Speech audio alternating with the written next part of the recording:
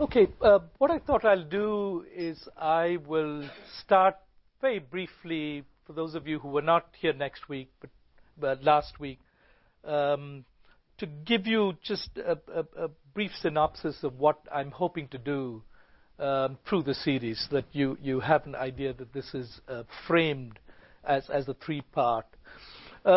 So the overall theme is Christian uniqueness in an age of religious pluralism.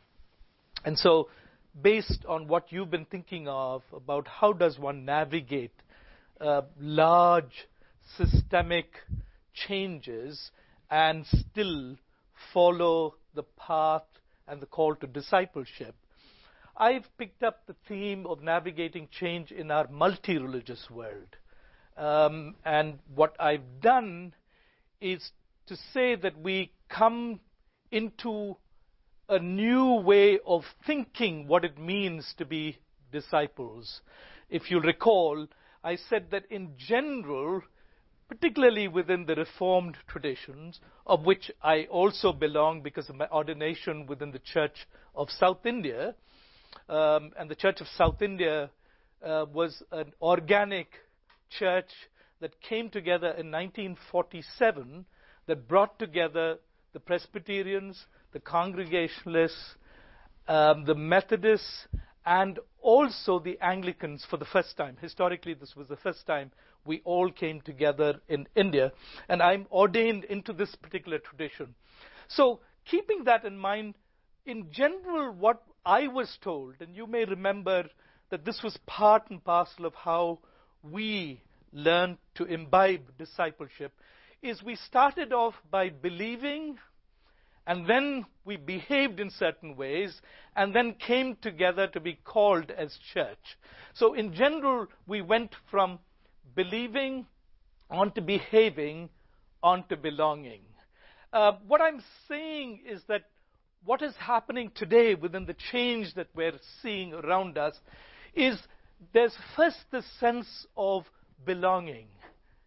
And then we're saying, because we belong in such a way to, and I tried to stress last time, belonging to God, belonging to each other, and in a strange way, almost cutaneously, that is through our skin, we belong to creation. And to reclaim what this means as the broadest way of belonging. And then today I'm moving into what we're saying is if we belong this way, we also act out forms of trying to be disciples, because I'm saying we behave in such a way that keeps us faithful to the one who calls us, who is Jesus. So, in a sense, believing comes along the way of following and behaving because of following. And as I said, one of the things that I've thought of as a real challenge for me is because I'm not the one that's doing the calling, Jesus is the one that calls and says, come follow. I don't get to choose who, in fact, I am co-disciple with in terms of the journey. And so our behaving then has to do with this following of Jesus Christ. And therefore, as I placed before you last time, I'm interested in cultivating Christianness. Cultivating the ways through which we together are called to follow and to live out in our practice how the world sees that we are navigating all the changes by listening to the come and faithful to the following. And so this is what we will do today.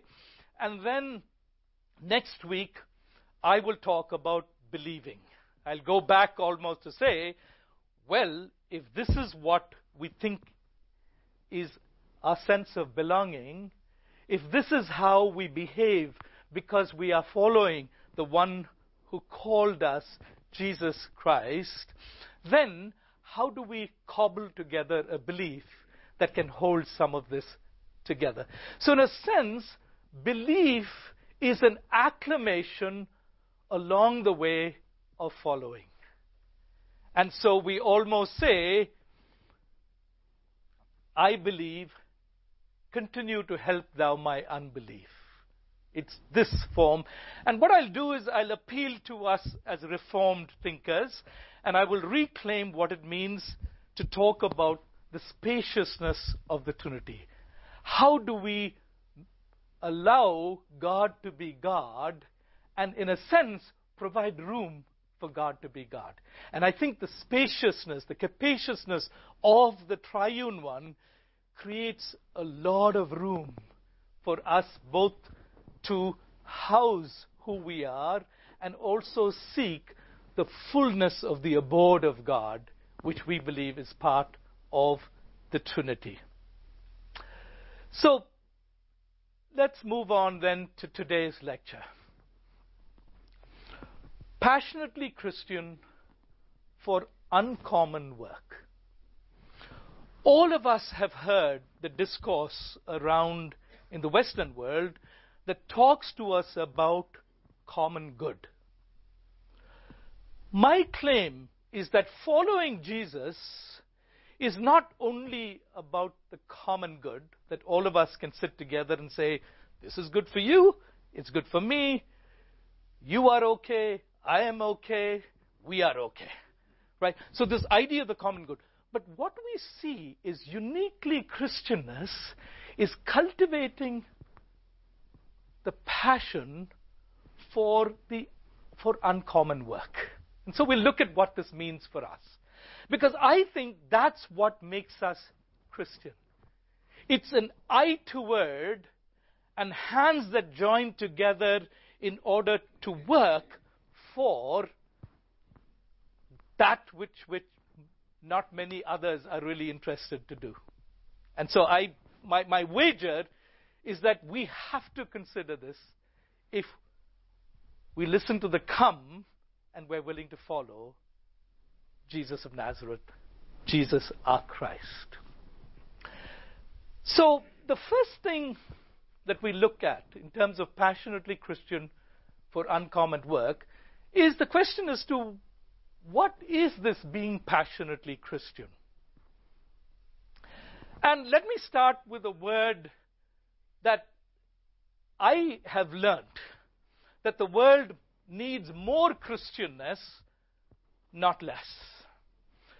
I've been groomed within the corridors of your most well-established, well-known, and most liberal institutions. Okay?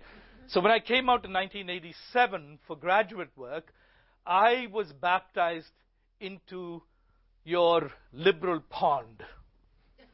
Okay? I didn't come from the other side of the pond, but I came from the other side of the pond, so from India, right? So I made a couple of jumps and suddenly realized that I was baptized into this liberal tradition of the pond. Okay, great. Thanks, Jim. And what I realized is when I went back home, we finished about 10 years in the first stint, and then we went back home for 10 years to work out all that I thought I'd learned through the baptism of this wonderfully liberal pond. And then I came back as well, and some of what I took was a very interesting model. What I thought is that if you knock out enough of the passion that people had for Jesus Christ, somehow they will wear the cloak of compassion for every other religious tradition. So what I went after is anyone that said the uniqueness of Jesus Christ, I will pounce on them. And so the usual thing is, it's no big deal saying uniqueness of Jesus Christ. It actually doesn't mean anything, right? Of course Jesus Christ was unique, Buddha is unique, you are unique, I am unique. So what are you talking about, the uniqueness of Jesus Christ? Of course. And more than anything else, Jesus was God-man, so there was some, whether it's genetic or affirmation, whatever it is, this is new being, right? Of course Jesus is unique. So I was trying to knock out that in order for them to feel compassion for everybody else. And then I realized this basically is throwing the baby out with the bathwater. Because you take away the passion and singularity of following and loving God and Jesus Christ, you may as well actually just appeal to being a human being. Nobody really knows what it means, but they love saying, yes, I'm a human being.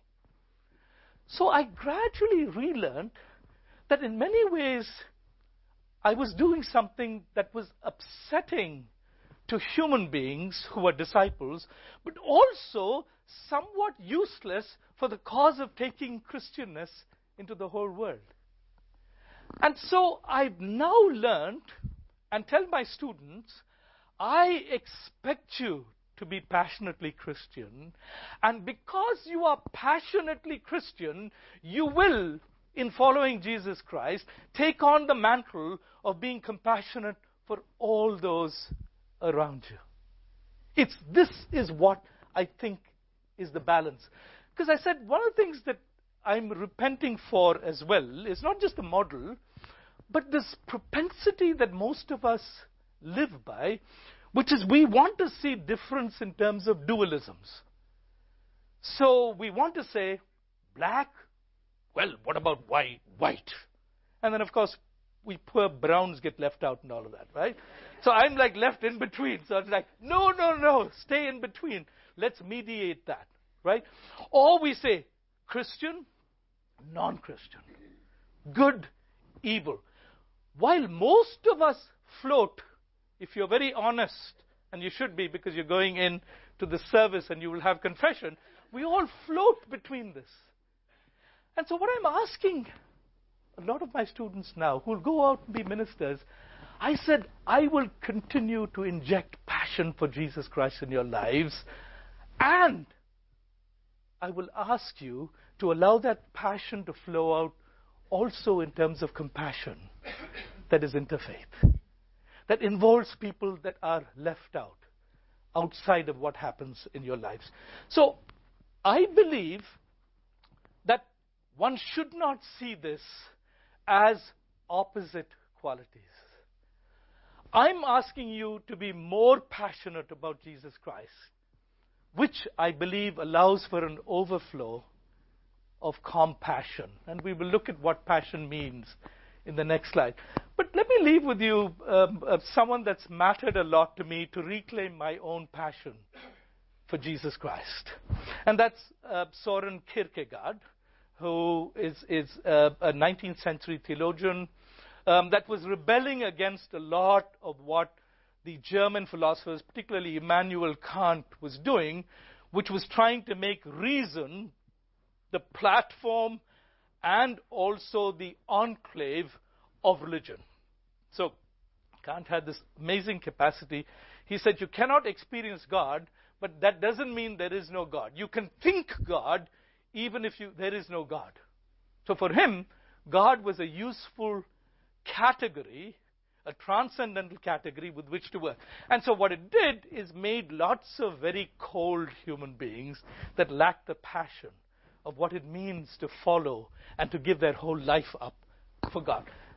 Let's read Kierkegaard, because his words bring together some of what I'm saying in terms of infusing passion into our lives to continue to journey with warmth and love, the journey that we're called to as disciples of Jesus Christ. He says, the object of faith is the actuality of another person. Its relation is an infinite interestedness. The object of faith is not a doctrine, for then the relation is intellectual, and the point is not to bungle. But the object of faith is the actuality of a teacher. One can even say a lover who loved us first. That the teacher or the lover actually exists and can be loved in return with infinite passion. So, what we're calling all of us to do in this world that navigates change is not to be too reasonable, not to be too distant, but to continue to live off the energy of love in the following of Jesus. And that, indeed, is the clue and the gift to be compassionate. The other thing that I'm really struck with when we say passionately Christian is that I have to do a take on all of you in terms of what is the meaning of passion. If I ask you what the meaning of passion, some of you will say, it used to be there in my yesteryears. I really don't know what you're talking about. But let's, we can have a discussion on this. I love knowing what other people's passion is all about, right? So, in general, if you say where all of us are part of the mindset of modernity and the usual idea of what passion is. So, the popular meaning of passion, and I've taken basically from the Oxford Dictionary, strong and barely controllable emotions, often associated with intense sexual love or with outbursts of enthusiasm. And some of the enthusiasm can be, negative as well, right? Crimes of passion, we will talk about. But again, when we say crimes of passion, we usually immediately think, oh, geez, there's some woman or man involved as well, right? So in general, when we think about passion, we're primarily thinking of passion along the lines of outbursts of energy, usually involved with sexuality. Okay? But this is not the same within Christian. So what we're asking for when I say passionately Christian is not that everybody actually is sexually charged Christians. I mean, I don't know what that means, but anyway, whatever it means. That's not what we're talking about.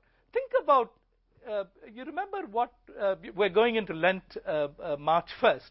You remember what we were asked to look forward to? What is the end of Lent? What is it called? The end, last week, what do we call it? It's like Passion Week. Is this like, what is going on? Passion Week, and then you look at this man, Jesus, like he's sweating blood all the time. This is like, is there anything, what is this? Why do we say passion? This is where we get back to the biblical root also of what we're looking for in terms of passion, which almost is exactly opposite to what we try to understand in terms of passion. If you actually want to have an absolutely brilliant book, well written, wonderful English, go out and buy William H. Vanstone's The Stature of Waiting.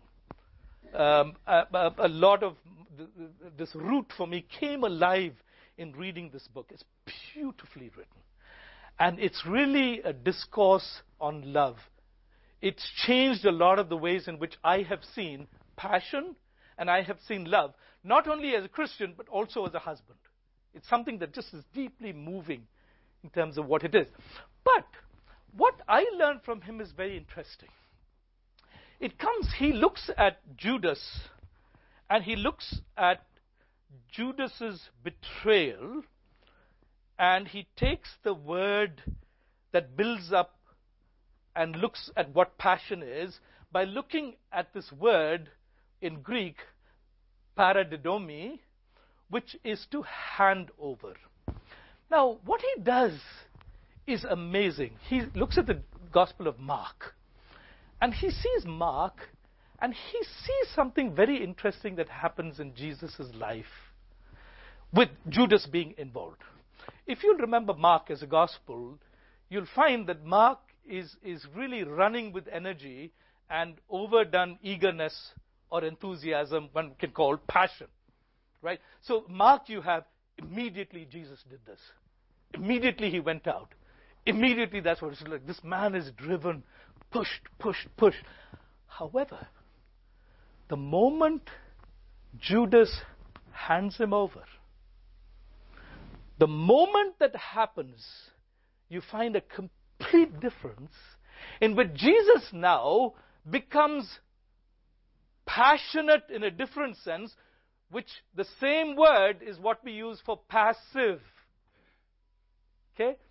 Passive to what the crowd does to him, to what the authorities do for him, and what God is doing in his life. You see a marked change. And so, in one sense, what we're calling you to is the point of handing yourself over to being a follower of Jesus. So to be a passionate Christian doesn't mean that you will stand up and scream your lungs off if somebody insults Jesus. It's primarily saying that I will become accepting of all that God wants to do in my life, which will lead to the fulfillment of all things in the world around me. Now, as I told you last time, it's not just that I learned this as a Christian.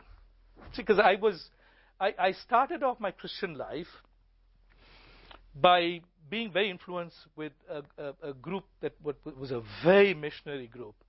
And so for the first 2 years of my life, I would go out on the street and I was passionate in the way in which I thought it is to be a passionate Christian. I went out with tracts.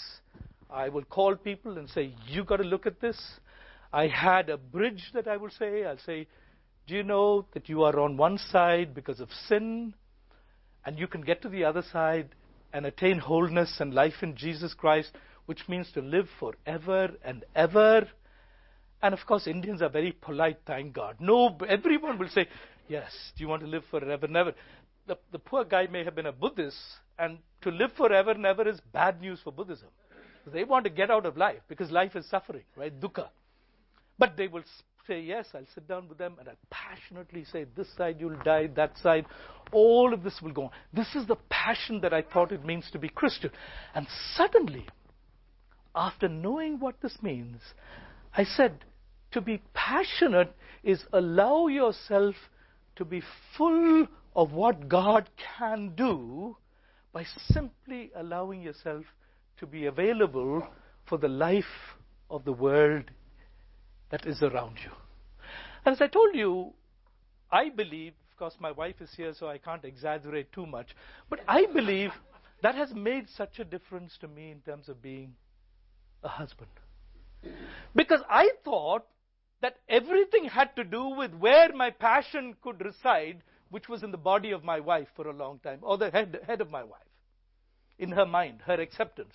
And I thought that I was bubbling with passion and it had to go somewhere, and that's all I thought was happening. So when it went somewhere, I was like, wow, I love you, darling. If it went nowhere, I had a long face, nothing would happen. Till I realized a lot of times that to bring forth the relationship that was truly overflowing with joy was to allow all the dynamics to work out so that everyone has experienced something of life.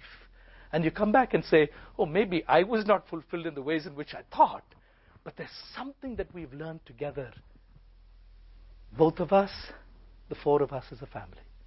And so what happens through this is this idea of being passionately Christian doesn't mean standing up and hollering whatever you feel you're called to do, but to allow yourself trustingly to also know that God is working through all those that are called by Jesus and being part of what happens in terms of the journey. I'm going to stop here for questions before I move to my next point. I think last time we had many questions and we were not so sure. So if you have questions or comments, this is a good time to do it. I've got my eyes on the clock, so I know that we will finish at 10:45? Yep, 10:45. So, yes, please. The challenge I see in what you're describing is the tendency for passivity. And then I'm just accepting what happens. Where does action participate in that? Or am I just reading this wrong? Right. That's a very good question. I want to make two comments, which I think will help us all. I think this should be understood in terms of what I talked about in terms of our belonging to God, belonging to each other, and belonging to creation. So there's already a deep-rooted economy of God that is taking place. Right? It also should be understood that our job as Christians is not to set agendas for ourselves and feel zealous about whatever it may be, whether it is simple social work or simple evangelism, but to also realize that we become who we are by being reshaped in terms of this journey that we are called to work upon. So the passivity, and that's the wonderful change that we see in terms of what Jesus does, this immediacy of being driven, and then the immediacy of allowing himself to allow God to fulfill God's self. Now, keep in mind that Jesus didn't like this passivity. He was like, oh no, can we take this cup away? I can do something about it. So I think that's what it is. This idea of what this means in terms of ourselves as Christians in this world that is navigating change. The second comment is exactly what you stress. And it's good that you stressed it, because one should be very careful as a privileged male sitting among other privileged human beings to think that for all people this means just sitting back and relaxing and allowing things to happen, which is passivity, right? I'm realizing that in many ways this call to co-disciple and journeying with others has seen two different callings that we have.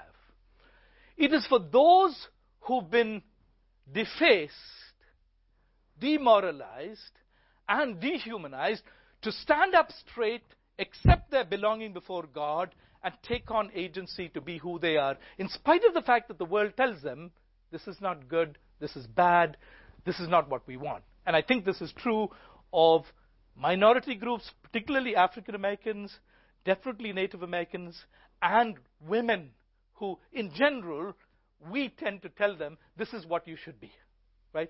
So while it calls for a certain allowance by some of us to allow this and take the agenda from those around us who don't have voice, it's also important to say we shouldn't take away voice and agency from those co-disciples that we shut up and let them basically take over for a brief while of the journey. So I think that's how I would see this in terms of the co-discipleship and the belonging that we feel together. Other comments or questions? Yes.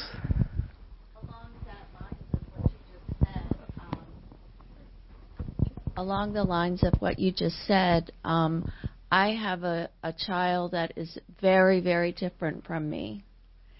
And when she was small, I tried really hard for her to like the things that I liked. And, you know, I'm very more on the intellectual side. And I had to learn the hard way because she rebelled against a lot of the things that I liked because it wasn't her. She loved sports. I was not interested in sports at all.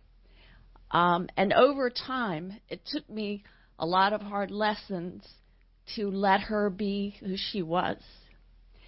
And she is finding her own way, you know, which is a very different way from me. But I had to, and I prayed about it a lot, and I held it to God a lot. I still do.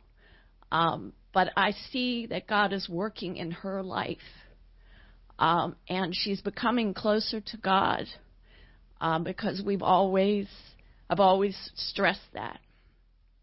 And so she is now, God is blessing her and me, and she is becoming who He made her to be, not who I wanted her to be, and she's very different from me.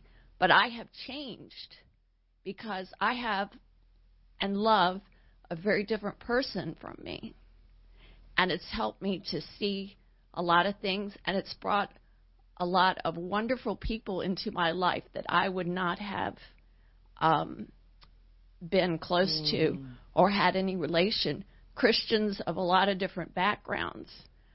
She has very connections with a more evangelical church, and they have blessed me, and they have blessed her. She also has connections here at Westminster, but that was a part of her finding her way, you know, and her faith, and I had to let it go. because, God she's a different person. But you've actually almost lifted up a testimony for what I'm talking about. A lot of what I'm talking is still theory, but you've actually lifted up and said, this almost seems the only way towards everybody's fulfillment. And I share with you, Prem and I have two adult sons. They're 34 and 31. And for a long time, parents have this wonderful gift that becomes a burden where we know better than them exactly what they should do. We've known them longer. We've been self-reflective with them longer than they have been self-reflective, right? Some of it is right, and when they keep going off, we're like, just, you can't do anything, because if you say A, then they will go with B. So what you do is you just weep, and you pray, and you ask God and say that, you're in control of their lives, do something, and so different phases. And this came through with us a lot during the time of the, who they should marry. So Indians have this 98 to 99% of all Indian marriages are arranged. Okay, it's absolutely amazing. There's some strange mindset, some gene that has gone wrong somewhere, right? So just things like perpetuate this. So Prem and I thought that, we knew exactly who they're going to marry. And we're like, okay, we know this. And eventually they both married Australians, which of course by default means they'll never come home. But we also realized after their choices that we didn't know them at all. What they wanted of a partner was not what we thought was what will give them joy. Now, it's early in their marriage. But still, it's taught us, not just for them, but it's taught both of us humility and a little bit more trust in what God can do in our lives. So this, I think, going back to the question, I think the call for us in this being compassionate is when you find that your passion is misdirected and you're using all of religion to rationalize what you actually feel is passionate in terms of what you're doing, is to let go and allow God's working through a very complex mechanism to fulfill its purposes out. And at the same time, when you're just relaxing and say, oh, you do it, oh God, everything is okay, to say that this passion is also compassion, and we'll get to that soon, which is being passionate in and with Jesus Christ. So it calls us to do both of these together. But thank you again for sharing that with us. Okay, shall we move?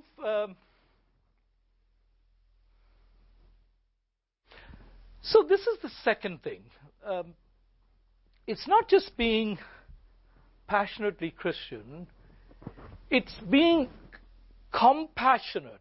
And this is another. It's passion. Passion with. Right? And in our case, it's passion with the trust in Jesus Christ, whom we are following. Correct? So being compassionately at work with the Holy One of God, Jesus. And this is really very important for all of us to keep in mind.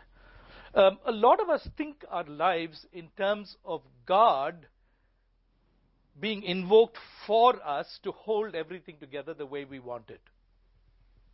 Which means to hold together the family, to see that all our children are successful, to see that everything works well between both of us. But the compassionate one that we are following has, as I said, his eyes all over. So suddenly what happens, and you'll see this a lot in Jesus, those who in fact followed him, suddenly they felt that biological relationships are very important, right? So they kept following him and said, oh, if you can hold us together, everything will be okay. But you see this compassion and walking with Jesus, now suddenly everyone is brother and sister.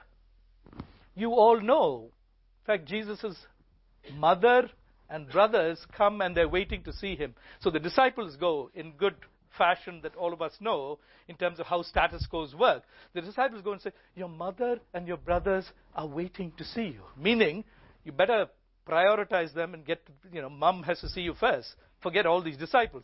You remember what Jesus says? Who is my mother? Who are my brothers and sisters? Those who do the will of my Father in heaven.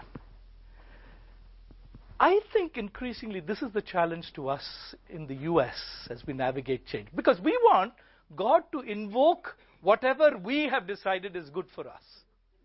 Right? And in a sense, the compassionate one and all of us who are following and journeying, he is leading us to new pathways to see how this is related to each other. Who should come into your life? And I would urge you, always keep one eye along with the master to look at who the master is looking and bringing into your lives. See, Prem and I, one of the drawbacks of this moving between continents is that we really have had to create a family. There's no natural Indian presence for us. We don't have brothers and sisters who live close by, parents not around. And yet we're extremely fulfilled. Why? Because we keep an eye and say, oh Lord, who is this brother or sister or mother that you will bring into our lives? And right now, if you come to any of our festivals, either birthdays or we have Thanksgiving, you will find you will have to look hard to see another Indian. Why? Because of this gracious eye that the compassionate one has for people around them. And I tell you, keep your eye out. A lot of this is extremely easy. It doesn't mean that, in fact, you move people into your basement. It may. It may be they move in the basement and they take over your master bedroom at the end. Whatever. It may move, but it may just mean that you have sufficient to give $50 a month that can feed most families apart from the U.S. in the two-thirds world. It just means that the network of what the compassionate one wants to bring together is much larger than what we can think or imagine. And a lot of this is gut level. I told you, I never let my gut to be quiet in any communication that happens. If I feel something deeply and strongly, and this happens in a lot of ways, I try to take this seriously. Most of my being entwined with the world around me is not through my head. That'd be lousy because I'm a heady fellow and it'll take me nowhere. It's primarily what it means to be compassionate. Again, keep in mind the Greek word for compassion used in the New Testament is something along the lines of being moved from the bowel, which in Jewish idiom means having deep compassion. It brings together deep love and concrete piety. But the other thing that I've learned in following the compassionate one who's at work is to realize that the one that we follow is also the one that is leading us towards holiness. And I want to leave this thought with you as we look at being compassionately at work with the Holy One of God. See, in general, when we think of holy people, we think of separated people. So, for example, within the Hindu tradition, the holy person is the sannyasi who has given up all mundane work, lives out of, basically is a vegetarian, lots of milk, the purity of life, and gradually fades away and is thought of being separate. In a sense, you can see the Old Testament and some of the holiness involves separation. Okay, so you don't get your hands dirty, you don't touch the sick, you're very careful in terms of whether the lame and the blind can come to the temple because they're kept separate, right? This is holy. They are not so holy. But you look at Jesus, the compassionate one, it's exactly opposite. Holiness for Jesus is wholeness.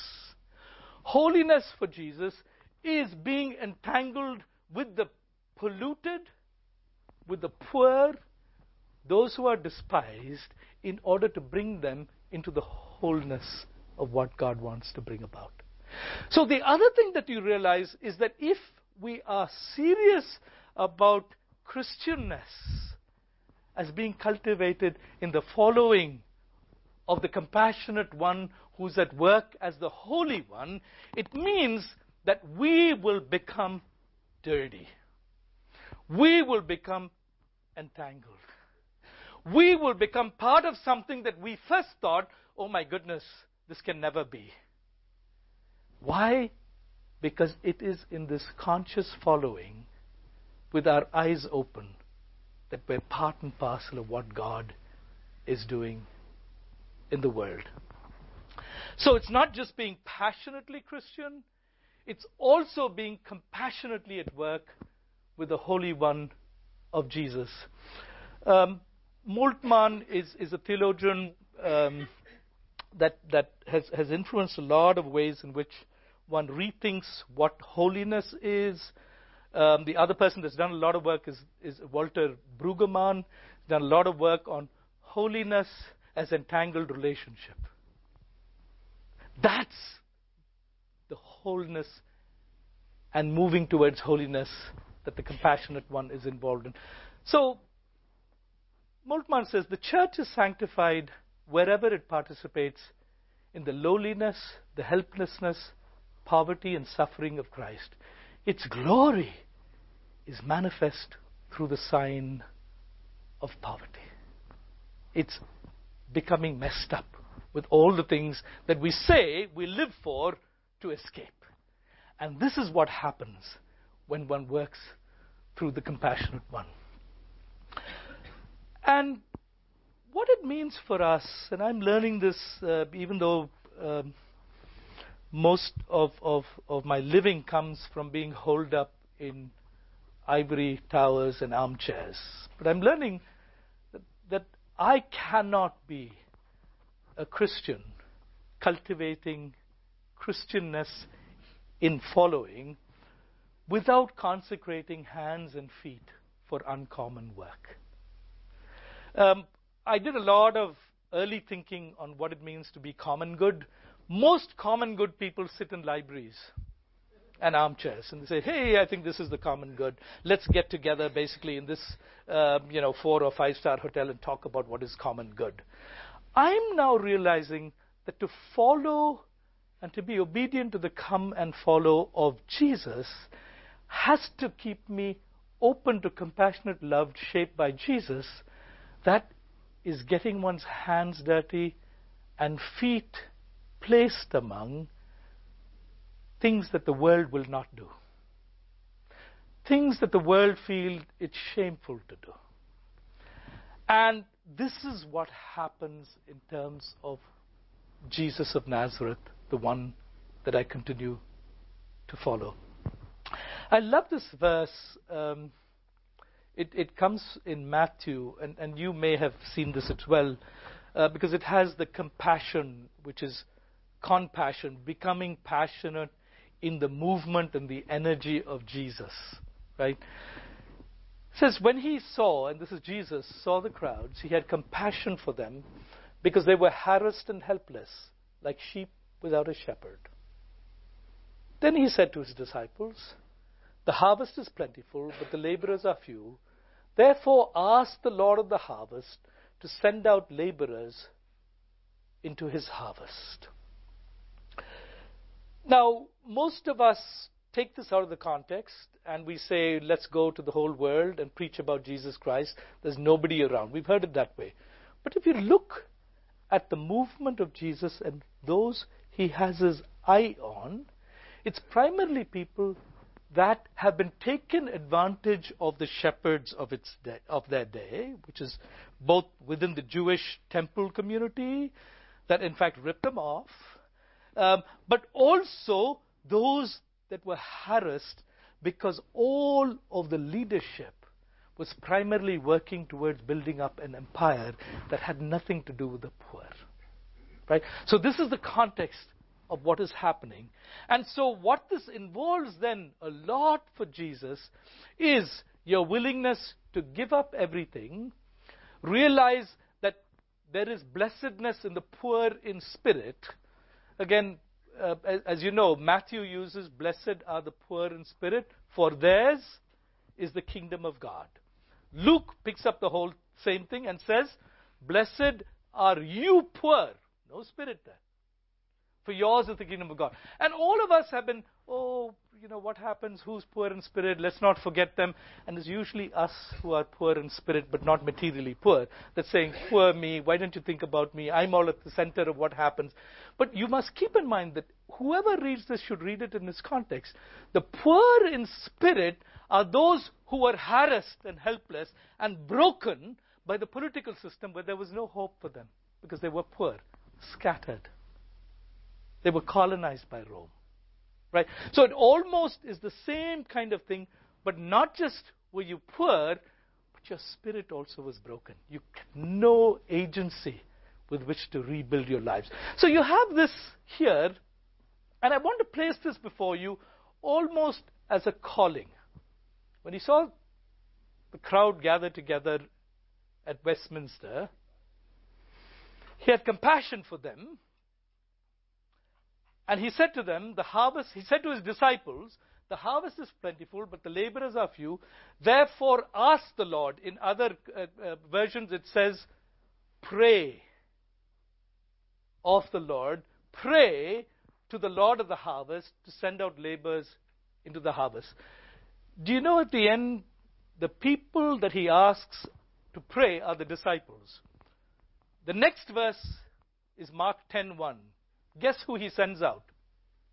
To the poor, the helpless, and the harassed. Who does he send out? The same disciples. So again, this whole issue is that most of us pray because we're outsourcing this to somebody. Oh Lord, please, there's a poor person. Why don't you take care of him? Lord, that person is sick.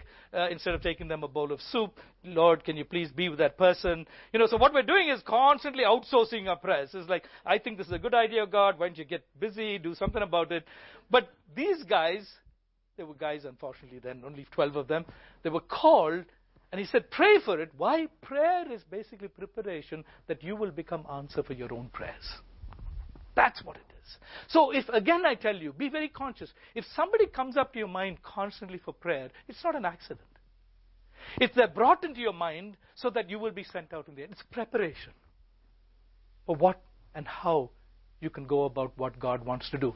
In terms of being ready to allow your hands and your feet to be planted among those, but to reach out in some way beyond ourselves, to work towards the consecration and allowing ourselves. So in one sense,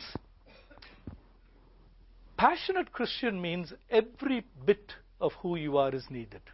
You can't just be a heart Christian. You can't just be a head Christian. You have to be a hands Christian and a feet Christian. You have to have very keen sense of listening.